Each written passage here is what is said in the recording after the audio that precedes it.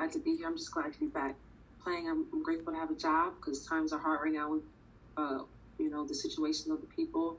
So, just I'm glad to be able to use this job to fight and advocate and do different things. So I'm truly happy to be back. That's Angel McCoughtry, the number one pick in the 2009 WNBA draft, the 2009 WNBA Rookie of the Year, 6-time All WNBA First Team member, 5-time All-Star, and 2-time Olympic gold medalist. McCoughtry's 2018 season was cut short because of a knee injury, and she missed all but a few seconds of 2019. After making it to the finals a few times with the Dream, but failing to win a championship, she signed with the Las Vegas Aces in this year's free agency, perhaps in a last chance bid to win a title to go with her other medals, awards, and accolades. You are listening to The Hard Screen. I'm your host, Tamron Sproul. When I hopped on the Aces Media Day Zoom call on Saturday, I first asked McCoughtry about her health and her feelings heading into the 2020 season. That's what you just heard her speaking to. Next, I got to my real reason for being on the call, to ask McCoughtry, whose name will always be synonymous with the Atlanta Dream, this important question.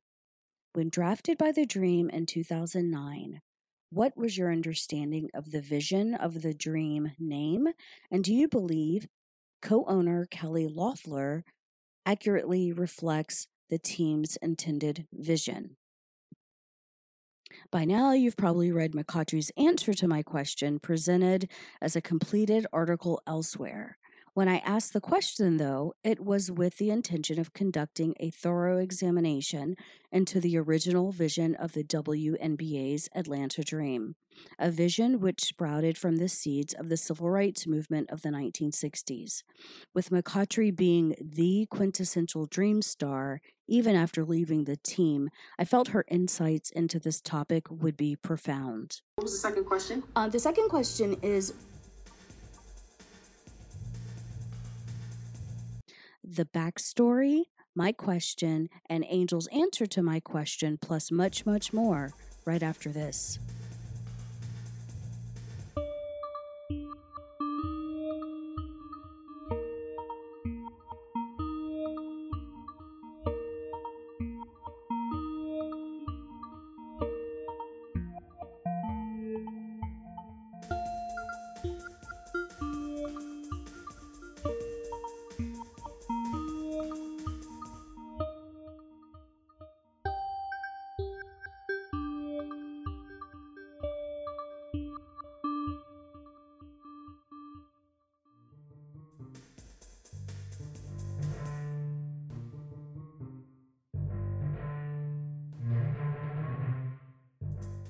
What was the second question? The second question is, when you were drafted by the Dream in 2009, what was your vision of the Dream and the meaning of the team name? And do you feel like Kelly Loeffler accurately reflects what the original vision of the team was? Yeah, when I first got drafted, my goal was, of course, to retire in Atlanta and play, and we're in the city where, Martin Luther King originated, and it's a very predominantly Black city. So, things change, of course, but as far as Kelly's concerned, I think that right now she has not reflected what the Dream logo stands for. I think that if she really did have a problem with LGBTQ or Black Lives Matter, I don't think she would have had us players in her home. Why do you own a WNBA team? So it's definitely a catch-22. I just think that my personal opinion is that she has to play the political game to look good in front of, her peers. Okay, if you do that, if you want to play a political game, do that, but don't include us in it. So that's where I'm at with it. Leave us out of it. Politics over there, when we're talking about social injustice and things, that's not politics. That's human rights. So I don't even know why she's mixing the two. You know what I mean? So we'll see what happens with that situation. But hey, Kelly, if you need help, blink twice.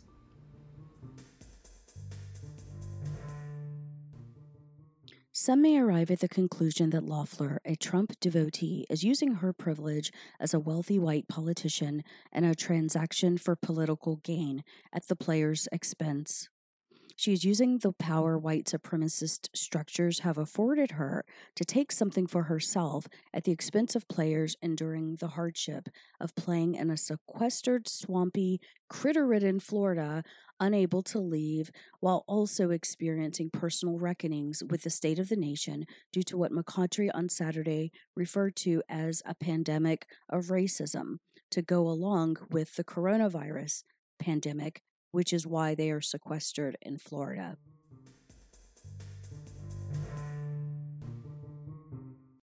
So here's the backstory. Following the brutal murder of George Floyd by police, players in the WNBA jumped into action, marching with their fellow citizens who were tired of Black lives being treated as worthless, with some opting out of the season to pursue social justice work outside of the sequestered IMG Academy in Bradenton, Florida, where the 2020 season will take place.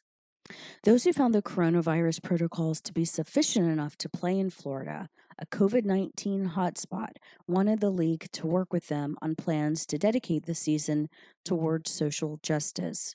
WNBA Commissioner Kathy Engelbert agreed and announced the league's embrace of ideas to emblazon the courts with Black Lives Matter, to proceed with Angel McCoughtry's idea to put the names of African Americans killed by police onto the backs of jerseys, along with the Say Her Name hashtag, an idea that has been co-opted by the NBA but was McCoughtry's brainchild. She even created a change.org petition to garner public support and to gain the leverage of fans.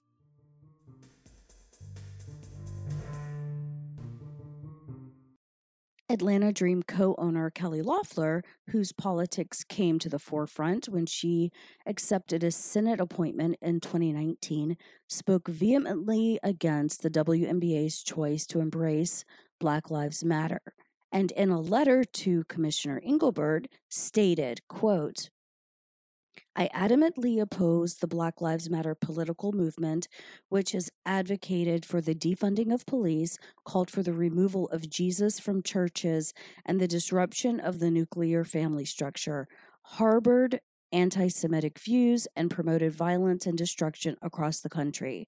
I believe it is totally misaligned with the values and goals of the WNBA and the Atlanta Dream, where we support tolerance and inclusion. The players have since called for Loeffler's removal as co-owner of the Dream, and Commissioner Engelbert says she will not force Loeffler to sell her ownership stake in the team. For the record, of its purpose, Black Lives Matter states on its website, Black Lives Matter began as a call to action in a response to state-sanctioned violence and anti-Black racism. Our intention from the very beginning was to connect Black people from all over the world who have a shared desire for justice to act together in their communities. The impetus for that commitment was, and still is, the rampant and deliberate violence inflicted on us by the state. End quote.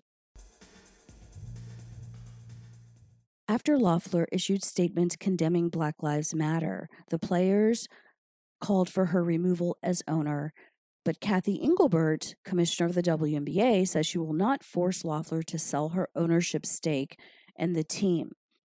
But no matter what happens with Loeffler's ownership stake in the Dream, her views on peaceful protests do not jibe with the original vision for the Dream. How do I know? Because Reverend Dr. Martin Luther King Jr.'s I Have a Dream speech tells me so. For starters, her views run antithetical to the Dream, the WNBA's Dream since its founding, and to Dr. King's. The ownership group and league agreed on Dream as the Atlanta team's name in 2007 to honor the civil rights legacy of Dr. Reverend Martin Luther King Jr., whose fight for racial justice began in the city's Ebenezer Baptist Church, founded in 1886 and declared a National Historic Site in 1980. This is the church where Dr. King was baptized as a baby. It is where he served as a co-pastor under his father as an adult. It also is where he was laid to rest following his assassination in 1968.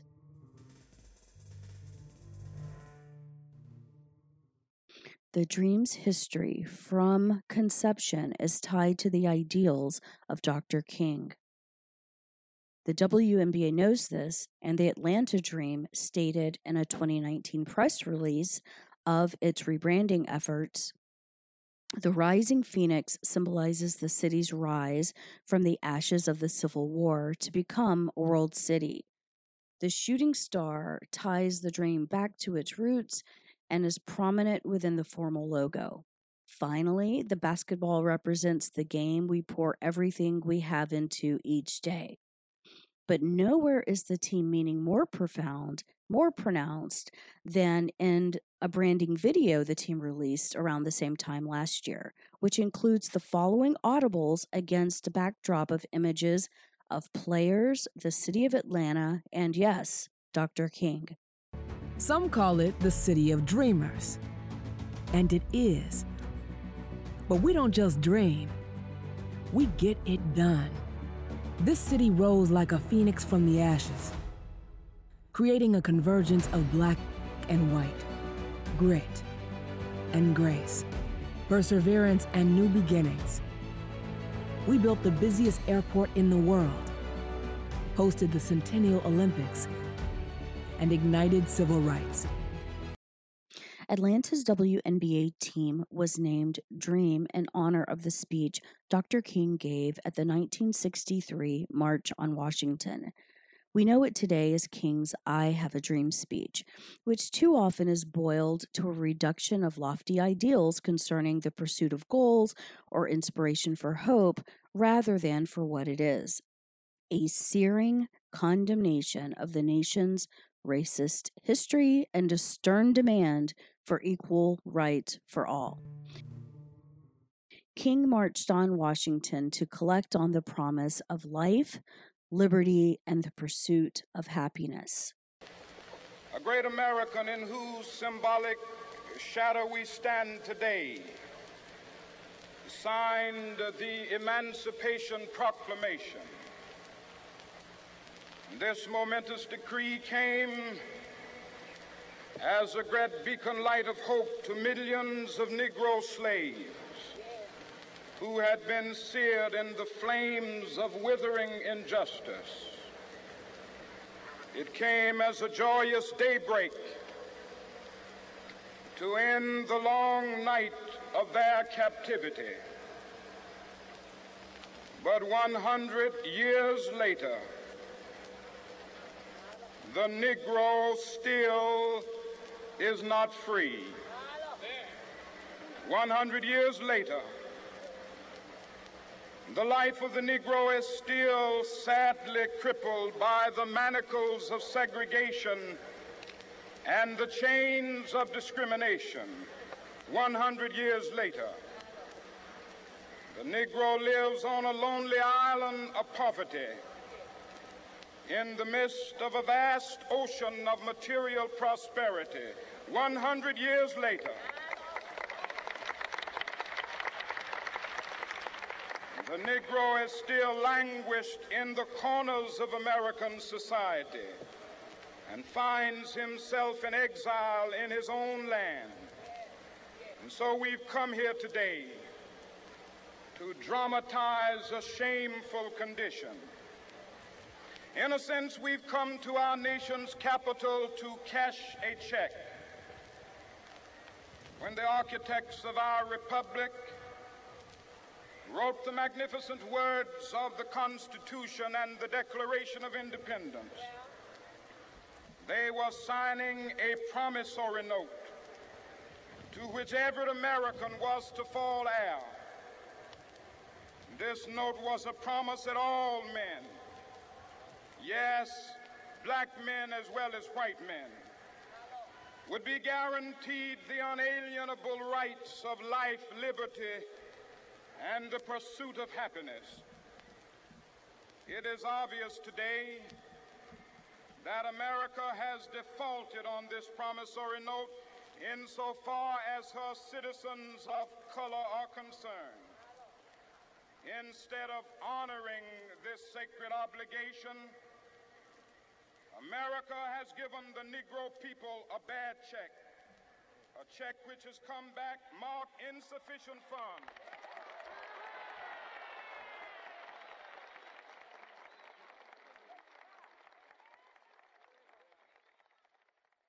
He stated before the world the historic dehumanizing treatment of Black Americans and demanded the opposite, including calling for an end to police brutality. We have also come to this hallowed spot to remind America of the fierce urgency of now. This is no time to engage in the luxury of cooling off or to take the tranquilizing drug of gradualism.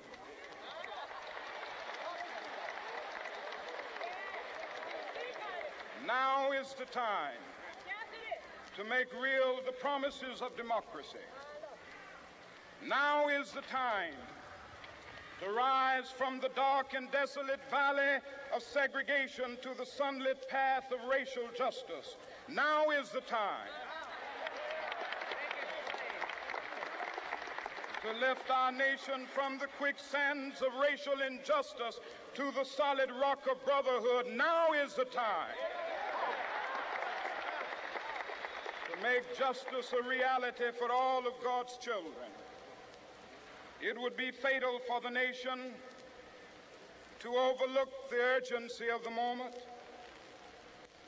This sweltering summit of the Negro's legitimate discontent will not pass until that is an invigorating autumn of freedom and equality. 1963 is not an end, but a beginning. Those who hope that the Negro needed to blow off steam and will now be content will have a rude awakening if the nation returns to business as usual.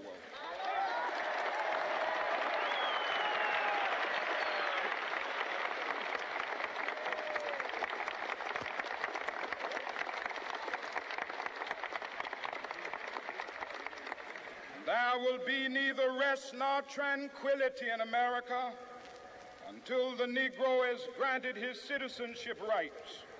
The whirlwinds of revolt will continue to shake the foundations of our nation until the bright day of justice emerges. We cannot turn back. There are those who are asking the devotees of civil rights, when will you be satisfied? We can never be satisfied as long as the Negro is the victim of the unspeakable horrors of police brutality. We can never be satisfied as long as our body is heavy with the fatigue of travel, cannot gain lodging in the motels of the highways and the hotels of the city.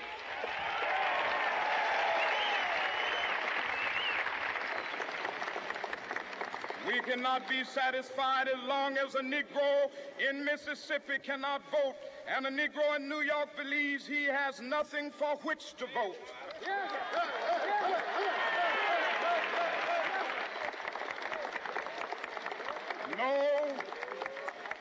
No, we are not satisfied, and we will not be satisfied until justice rolls down like waters and righteousness like a mighty stream.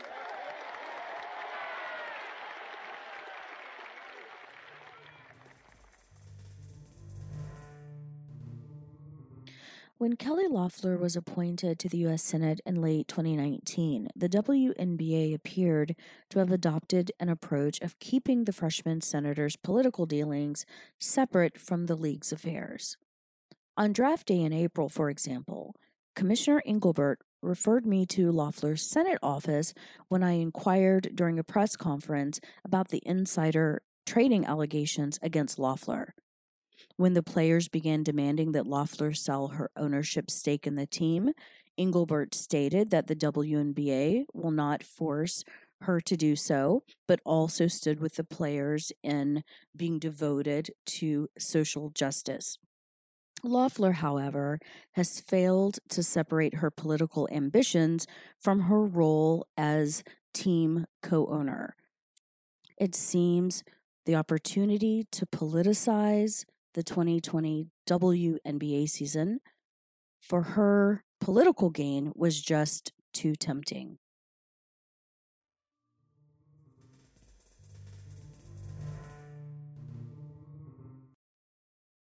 Thank you for listening to The Hard Screen. This episode was produced by me, Tamarin Sproul, with tech assistance from Ms. Evan Cooper. Show theme was composed by me. If you're not already following us on Twitter, get on that at HardScreenPod and visit thehardscreen.net to sign up for our free, periodically disseminated mailings, or to subscribe to our monthly newsletter, where you will find full written reporting on which these podcast episodes are based.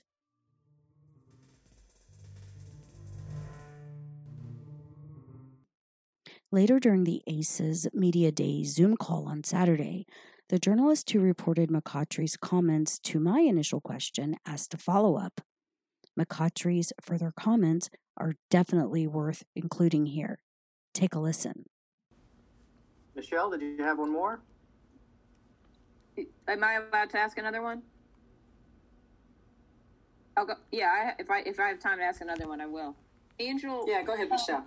Thank you. I appreciate it. With the, with what Tamarin was asking earlier in terms of what it means, and what Doug was asking, what it means with the jersey.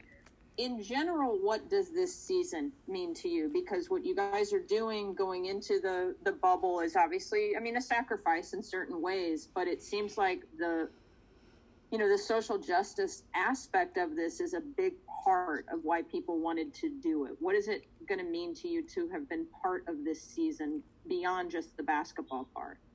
Yeah, well, first let me say, whoever wins the championship this season in 2020, men or women, I'm going to commend you, because this is going to be the hardest championship anybody's ever won. There's so many distractions out here, so much going on in the world. We're fighting 2 pandemics. We're stuck in a bubble where you can mentally just be like, oh, get me out of here. So this is going to be the hardest championship anybody's won, number one. Number two, I think this season is special because the world has picked up on what the Black community has been preaching about for so long, with social justice. It's always been there, and we've always played through it. But now we've caught everybody's attention. People weren't as busy. They weren't working, or they were home. They could see the things, because now racism is getting filmed. They were able to see it, and they're like, oh my God. So now this is our chance, because we wore I Can't Breathe shirts before. There was no issue with that. And of course, Kelly had nothing to say about that during that time. But this is a special season because now we've caught everybody's attention to try to make change. We want change, not just for our league and for people in different certain communities, but we want a change for our nation. I don't want to go and look online and see that I live in the top 3 racist countries in the world. I don't want to go and travel to Africa and I say, hey, you ever want to say, oh, no, I don't want to get shot. This is an embarrassment to our nation, that this is what people see, So, it's more so fighting for more than the names and the social. It's just fighting for our nation. We have to sweep a lot of things clean. Right now, we're not leading by example to the world. We just look very, very bad right now with this is everything. So it's deeper, and I'm hoping that we can continue to lead by example, because people like LeBron James, we need people like Serena Williams to advocate and show, like, hey, we have a lot to do in our country, so in our nation. So that's what it's all about, really. Until next time. But hey, Kelly, if you need help, blink twice.